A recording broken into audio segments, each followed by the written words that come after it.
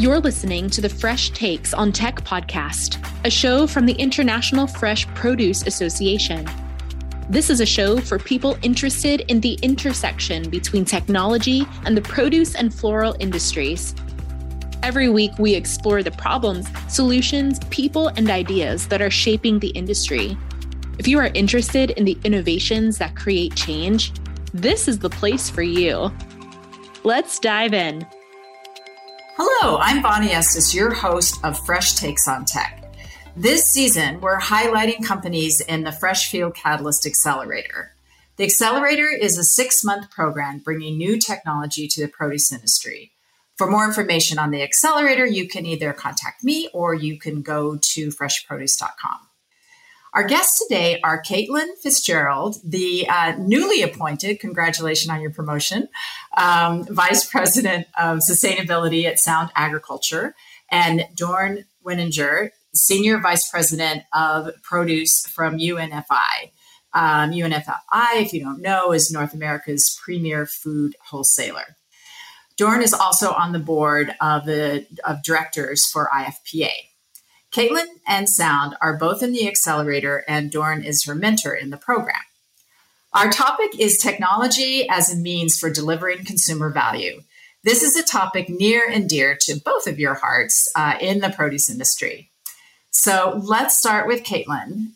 To give people some context, tell us what Sound is working on and what you are bringing to the produce industry. Yeah, thanks, Bonnie. So Sound is on a mission to create on-demand crop solutions to lead to healthier, tastier, more sustainable food. And we do that through 2 complementary platforms that both can influence how we farm and what we eat. So specific to the produce industry, I'm most excited about the potential of our on-demand breeding platform. And that's a way we can help modernize plant breeding to develop unique non-GMO produce at a fraction of the time and cost of alternative approaches. So we leverage the inherent genetics of the plant and we can tune specific targets to meet consumer needs across attributes like flavor, texture, color, and nutritional value. And to help bring that to life a little bit, what we're really trying to tackle with one of our first concepts is breeding a better tomato. So a lot of times, and especially out of season, supermarket tomatoes are really bland, mealy, gross. And we've all had that perfect summer farmer's market tomato that delivers superior flavor. So Sound really wants to recreate that experience year-round with our Summer Swell product concept. We're using on-demand breeding to extend the window of peak flavor and shelf life of an heirloom variety to allow for greater durability and versatility in the supply chain. And we took that concept from first idea to prototype in just 4 months. So we've got some early consumer feedback, and we're really excited about ramping up production on that. Wow, that's exciting, 4 months. So just to put a finer point on that. So how do you see your technology addressing some of the known consumer pain points? Yeah, so we're really trying to look at key consumer trends, snackable produce, more sustainable produce, and delivering targeted trait attributes around those trends. So the tomato concept is an early stage, and then we have a product pipeline we're working on to deliver flavor, shelf life, sustainability, and things like that. Excellent. So Dorn, how do you see this technology and other technologies addressing some of the consumer pain points? Yeah, thanks, Bonnie. It's been a lot of fun for me to work with Caitlin. I've been in the produce industry for 30 years, and I'm much more familiar with conventional plant breeding from my time with Driscoll's, or, of course, all the GMO. For the last half of my career, I've been either selling as a retailer or right now selling to thousands of independent retailers. And, Bonnie, as you go through the research, every single time, the consumer will tell you that the number one attribute that they're looking for is freshness. Now, freshness is pretty broad. And as you dig down to it, really what they want is they want consistency and they want great tasting. And what upsets them most is, 1, if they have a bad experience, and 2, is the variability that they have.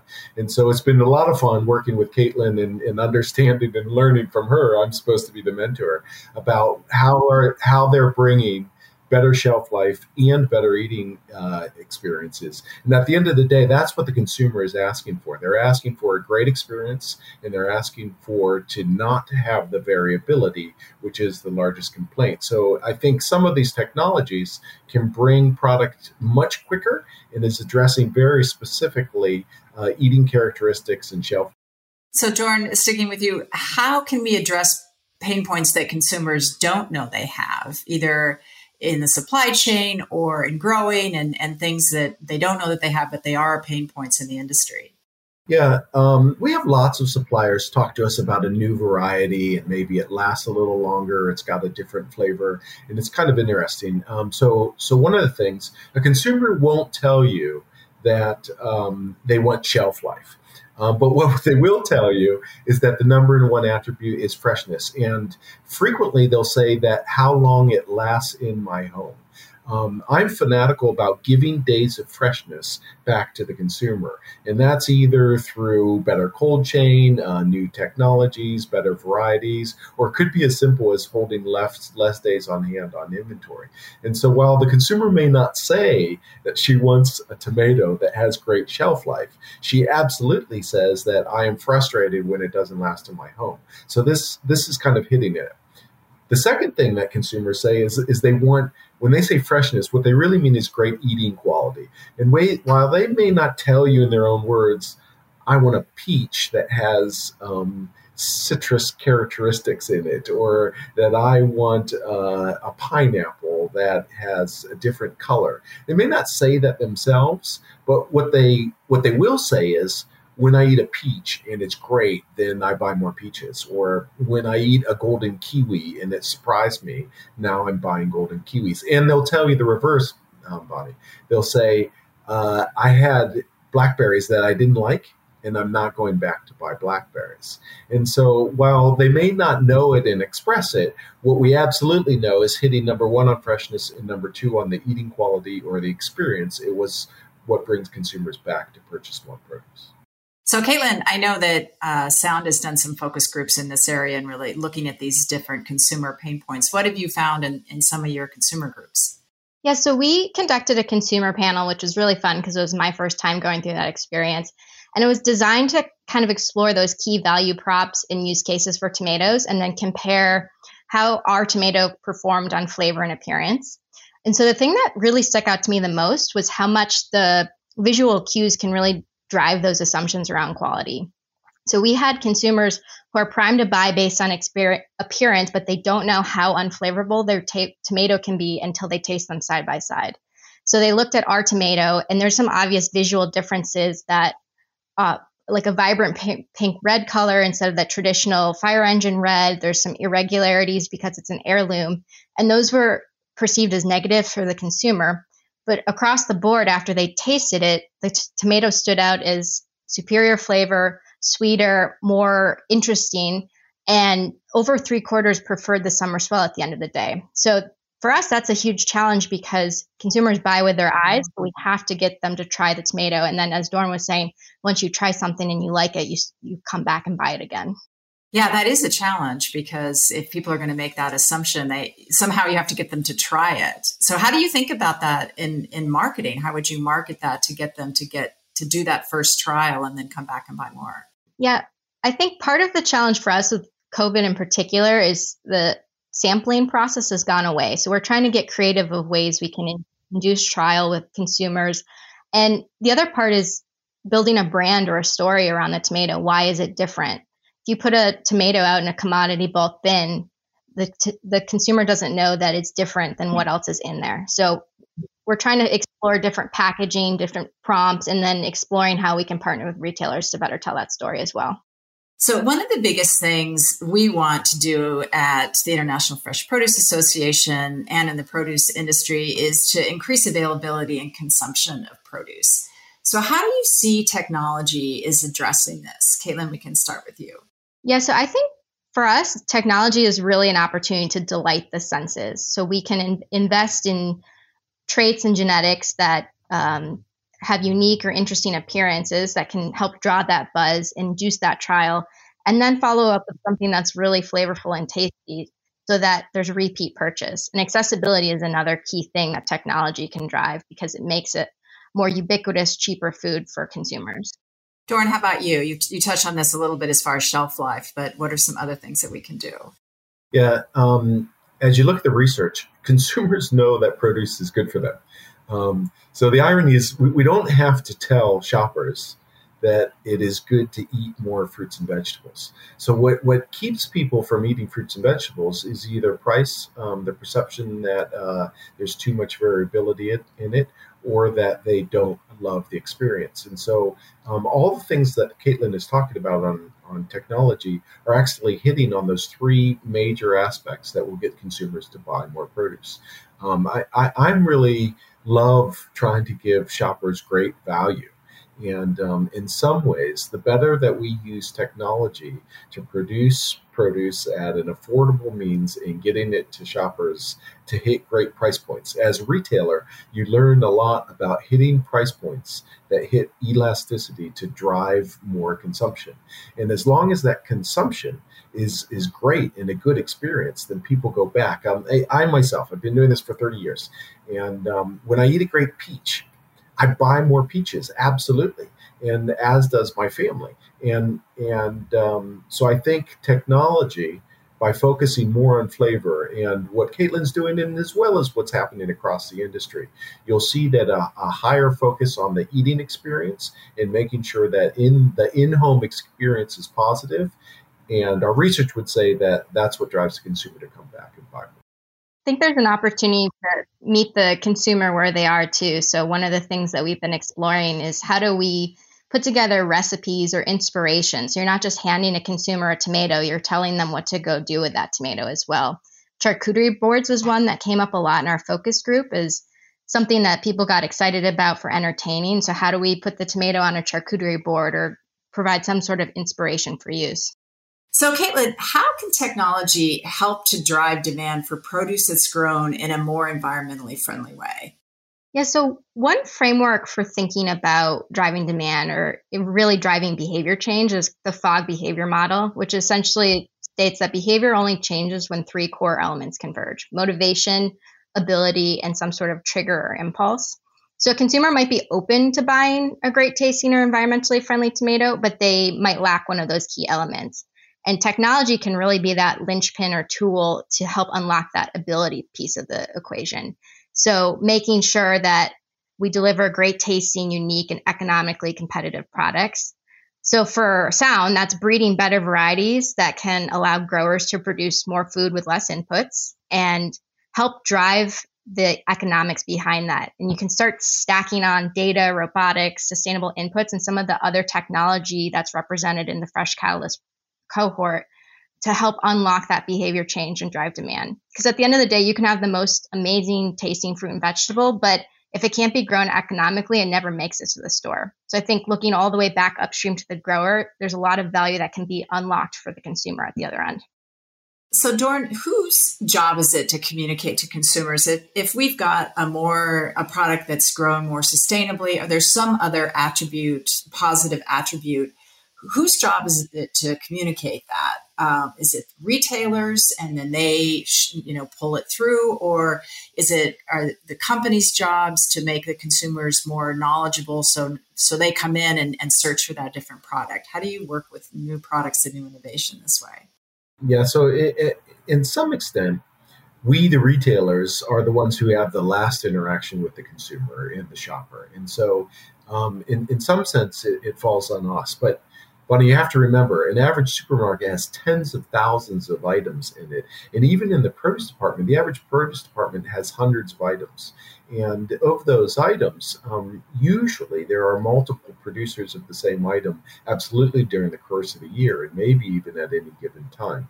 So in one sense, it's not realistic to believe that the retailer is going to be the one that is capable of educating the consumer, in particular on lots of new innovation.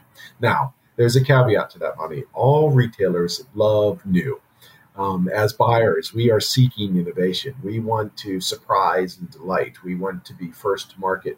We want to give our shoppers something that is unique. So in some sense, while I don't believe that it falls solely on the retailer, retailers are exciting and can be a great partner, in particular when it's something unique or special.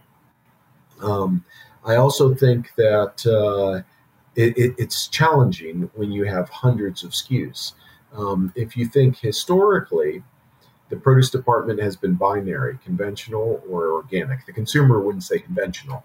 The consumer would say organic or not organic. But and attempts to try and communicate things that aren't organic or conventional become hard. Now, the CEA movement, controlled environment agriculture, is starting to change that a little bit.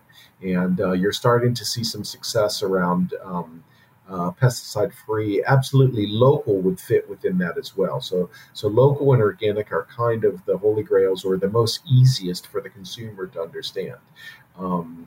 Studies would say they get confused when you start talking otherwise. Now, of course, one of the challenges to all this is the easiest way to communicate is on the package. And of course, right now, there's a whole move to try and have less packaging, or at a minimum. I'm a big believer that packaging is important in the world of produce, that it's even more important when you have a differentiated product, something that is unique or special. And then the trick is to communicate that in a sustainable way. And I think we'll be seeing more and more sustainable packaging. Or organic, as an example, is the only way for the consumer to know that it's organic is to somehow tell them. Even a produce expert would not be able to tell you the difference between an organic and a conventional, and therefore it must be signed. Lastly, I think you see certain retailers that make their mark by standing for something. So you have great chains that are only organic. Mom's Organic is a great shop in Washington, D.C., near where I live, and they're also one of our customers. And all the produce is organic. And so there it's very simple because the messaging is clear. Where you have higher end, where they're talking, where their brands themselves stand for sustainability, and hence they're looking for more sustainable. And then you see other chains that are more price conscious. And while they may believe in sustainable, what they're really, their position is having that opening price point, high affordability, and great value. So in some ways, the buyer selects their catalog based on what that retail proposition of the overall brand of the store that they're trying to communicate. And so choosing the right catalog based on what the characteristics of the supplier or the product themselves are ought to fit into that catalog. Yeah, there's so much in there. I think the retailers, people go to the store that they go to because they have some amount of trust, and so you're the gatekeeper because people go there and they expect a certain either price point or organic or quality or freshness or something, and so they have trust in their retailer, and so you are the gatekeeper of different products that come in. But if you're trying to bring something new in, like Caitlin was saying, then is it up to, say, like with Sound, is it up to them to create a lot of awareness around a brand that kind of pulls it through? Like, do you have that expectation that produce companies should have a brand that helps you sell? At the end of the day, there's very few brands that the consumer actually knows in the world of produce. I actually worked for two of them. I worked for Driscoll Strawberries and I worked for Chiquita Bananas for half of my career. Yeah, those are two. Those are two of them. And there's a half dozen other ones. And there's some that are coming up. Caitlin and I talked about one of the most important things in creating a brand is or awareness. Whether it's a brand or it's awareness or whatever it is about the item, is having consistency in the marketplace. It's very hard to create awareness of a product that is only in the marketplace for a short amount of time. So when cotton candy grapes, which is not a brand, it's a variety, but when cotton candy grapes first came out, they were available in such limited numbers that the average consumer didn't even know. And so, of course, there's a little bit of the challenge of ramping this up in chicken and egg, is how does the consumer know that cotton candy grapes are different if they were in so limited availability that the average consumer wouldn't get them very frequently or very often. And so I think cotton candy grapes is a great example that over the time, now the consumer knows it, looks for it, and is willing to pay a premium over a standard green grape. But the trick is they had to let the consumer know. And generally, that's a partnership. It's done with the grower shipper. It's done whoever controls that product, whether it's the genetics or the genes of the plant.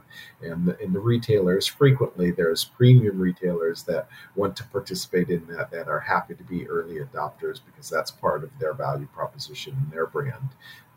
And so in particular, in the early stages, I think it's a partnership between, in this case, it would be Sound and those retailers to help create awareness out of something that the consumer is not expecting or doesn't even know exists.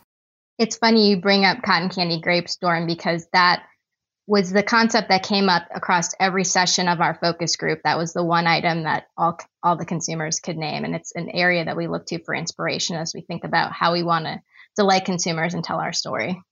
That's interesting that it's that well known, and it's not a brand, right? It's a variety that everybody has access to grow. Smart licensing on whoever created that. Yeah, that's interesting.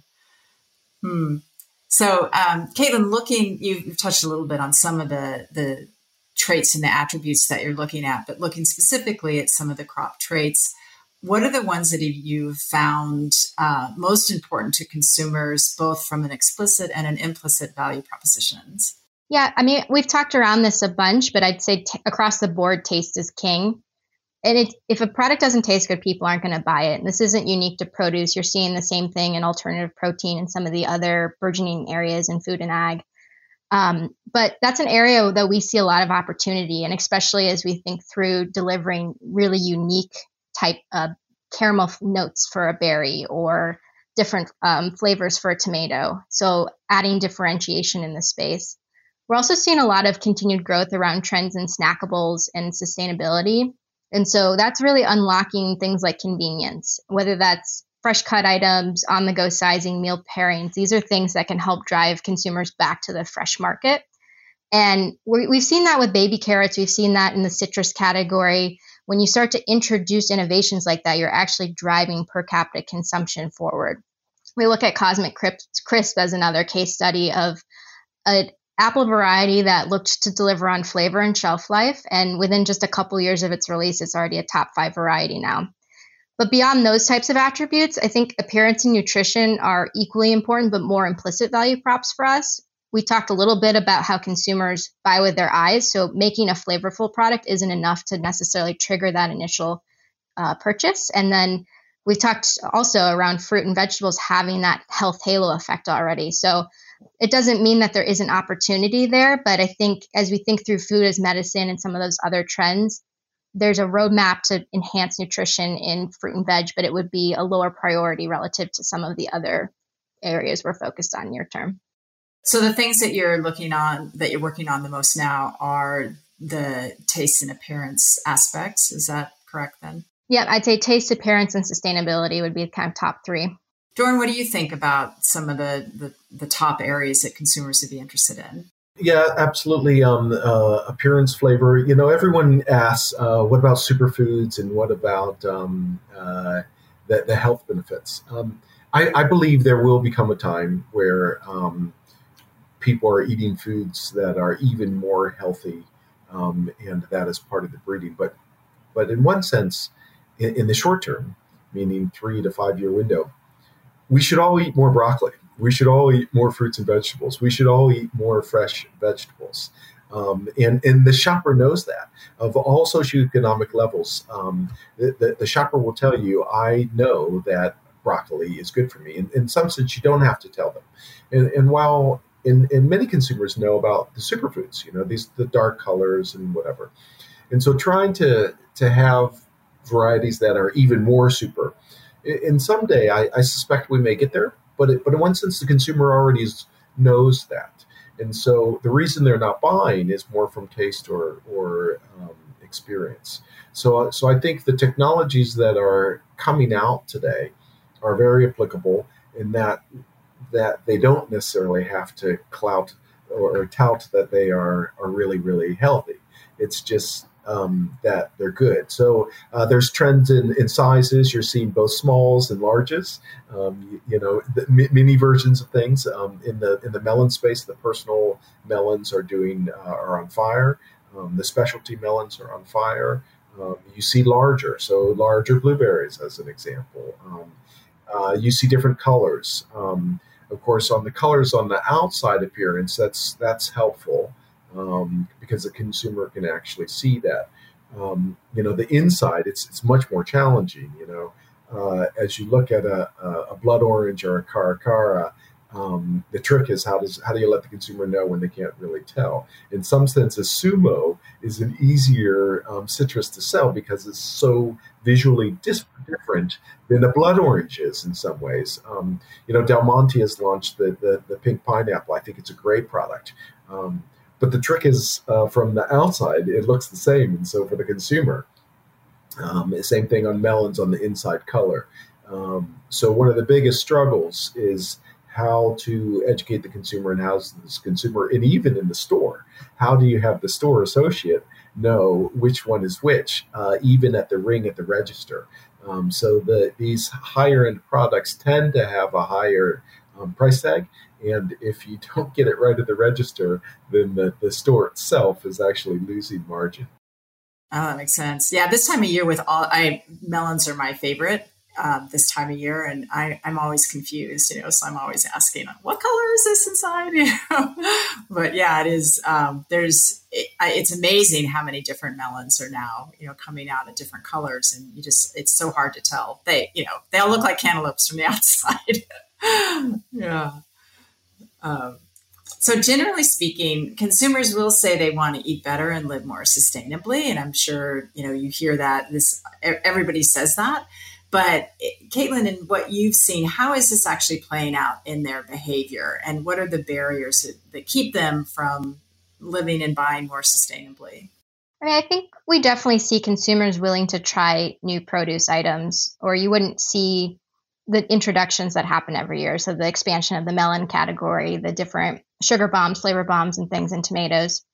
But at the same time, we hear about consumer willingness to pay for sustainability and health and wellness intentions in surveys. And that doesn't always necessarily translate to key concrete behavior.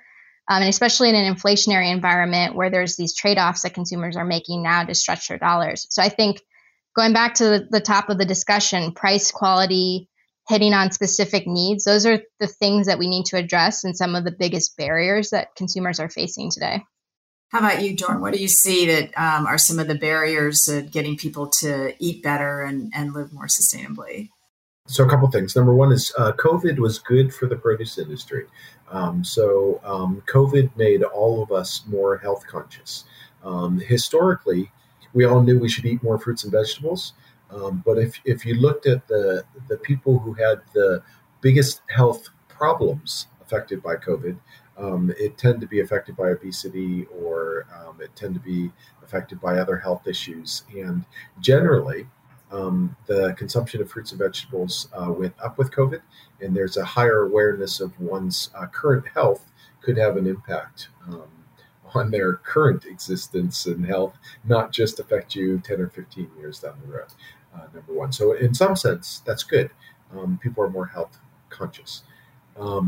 Inflation has, over the last months, has been challenging, not just in produce, across the whole industry. But generally, light inflation tends to be good from a retailer or from a supplier, grower, shipper, because you sell the same number of units and you get a little bit of inflation, and it's good for the top line dollars. What happened in 2022 is that the inflation skyrocketed. We've had unprecedented levels of inflation. It was kind of pent up, and it has passed to the consumer. And in particular, over the last 3 to 4 months, depends on the category, there has been staggering inflation in things like onions and potatoes over the last couple of months in particular, to the point of really driving down units. And so over the short-term period, this is absolutely top of mind. I am bullish on produce on a medium term and long term. There's no doubt in my mind. Produce is a great space to be in. It will outpace other growth industries. But like everyone else, we're struggling to find our way through there. So what we're focused on a lot is how do you look at those price points, is really looking at what is the price point that is accessible to the consumer, should you downsize, where to invest, investing in elastic items, so taking less margin to hit certain price points to stimulate consumption. And I think you'll see retailers really be much more deliberate about what they're putting on ad. Also using Mother Nature. Inflation is an interesting thing, but Mother Nature trumps everything. And when there's a flush of crop, I think you'll see that helping keep a check on inflation, because inflation is absolutely affecting the total produce department on a macro level. And the trick will be, how do you work on an individual micro level on certain crops that are doing well, and staying away from, there's been struggles on potatoes and onions, for example, and so you're seeing much less promotional activity than historically on those categories. Oh, that's really interesting. Yeah, I think a lot of times food is kind of inflation proof, and produce even more so. But I think this particular time, it does seem like it's a little bit more difficult. So, Caitlin, you've participated in the Freshfield Catalyst Accelerator program. It's been great to have you. What has the experience been like for you? Bonnie, this has been an amazing experience. It has massively compressed our learning curve for ramping up in the produce space. I think the Immersion Week kickoff was a great opportunity to see a pretty wide swath of the industry and start networking both within participants with the chain as well as our cohort. And then just throughout the program, the access to the thought leaders, the education, having Doran as a great mentor, it's all been really additive. So I'm looking forward to a great capstone event with the Global Produce Show in October, and couldn't recommend it enough if you guys are having another cohort next year. Great, thanks. One last question for you, Doran. So UNFI has a focus on technology. I was just reading recently an article that came out about your focus on technology. So what are 3 things that you think technology could do that would make better produce for you and for the consumer? Yeah, so I would say that over my 30 years in produce, that CEA is definitely coming to maturity. And so while greenhouses, vertical farming, local farming, and all the different aspects of controlled environment agriculture has been maturing for years and years and years, it is absolutely become economically viable right now. There is a space that is going crazy. And if you remember, the consumer, what she wants is freshness. That is what she tells you over and over and over again. And so done right, if it's economically viable, CEA, there is nothing better. Anyone in the produce industry knows there's nothing better than eating produce in the field. And if you can bring the field close to the consumer, then you're giving these incredible days of freshness and incredible shelf life. And so it's a space that I'm active in and participating and engage with many suppliers. I think it's going to flourish. I think it's going to be highly, highly competitive. It's a crowded space. But that's probably number 1 on my list. Number 2 is flavor. If you look at everything that's happened in the tomato industry, in the microgreens industry, some of what's coming out of the CEA, the varietal work, produce tastes better today than it did before. And over the course of the last 10 years, there's been a focus on foodies, on local, on farmers markets, on sustainability, and much less so when I started out 30 years ago in the 90s on yields and price points. That's not to say price point is not important. The consumer, absolutely, in particular right now in this year of high inflation, I think hitting certain price points is important. But what you're seeing is these technologies hitting price points that are affordable and premiums within reach. If you look at organics, just as an example, organics have been on a roll for the last 5 years, outpacing conventional growth for the last 5 years in a row. And so I think taste, difference if you look at categories that are growing right now, specialty potatoes, for example, value added is growing. Right now, cut fruit is on fire. That's partially because it went down during COVID. And those are categories that in the retail store are doing really well. And then I guess the last piece is just, it's a little less sexy, but it's probably one of the most important, is giving days of freshness back to the consumer. And so you're seeing technology, whether it's on coatings, whether it's on post-harvest applications, whether it's on using data to have less variability in the process, everything from a peel to something like technology on quality control systems. What you're seeing is all of that conversion that individually maybe they don't change it for the consumer, but collectively, when you start putting multiple of these technologies together in categories together, what's happening, and what I spend my day doing, is driving out the variability. How do I use data? How do I use technology to drive out variability on each one individually, so that collectively the consumer starts having a better experience? And technologies absolutely are having a place in that for freshness. That's a great answer. Thank you very much. And thank you to Caitlin, to you as well, for being part of the program and being part of this podcast. And it's really been great to talk to both of you. Thanks a lot. The International Fresh Produce Association is bringing new technology to solve industry's big challenges through the new Fresh Field Catalyst Accelerator. The 6-month immersive program works with technology companies outside of produce and floral to experience the challenges in our industry and develop innovative solutions for a healthier world. Applications are due April 4th. Find out more at freshproduce.com.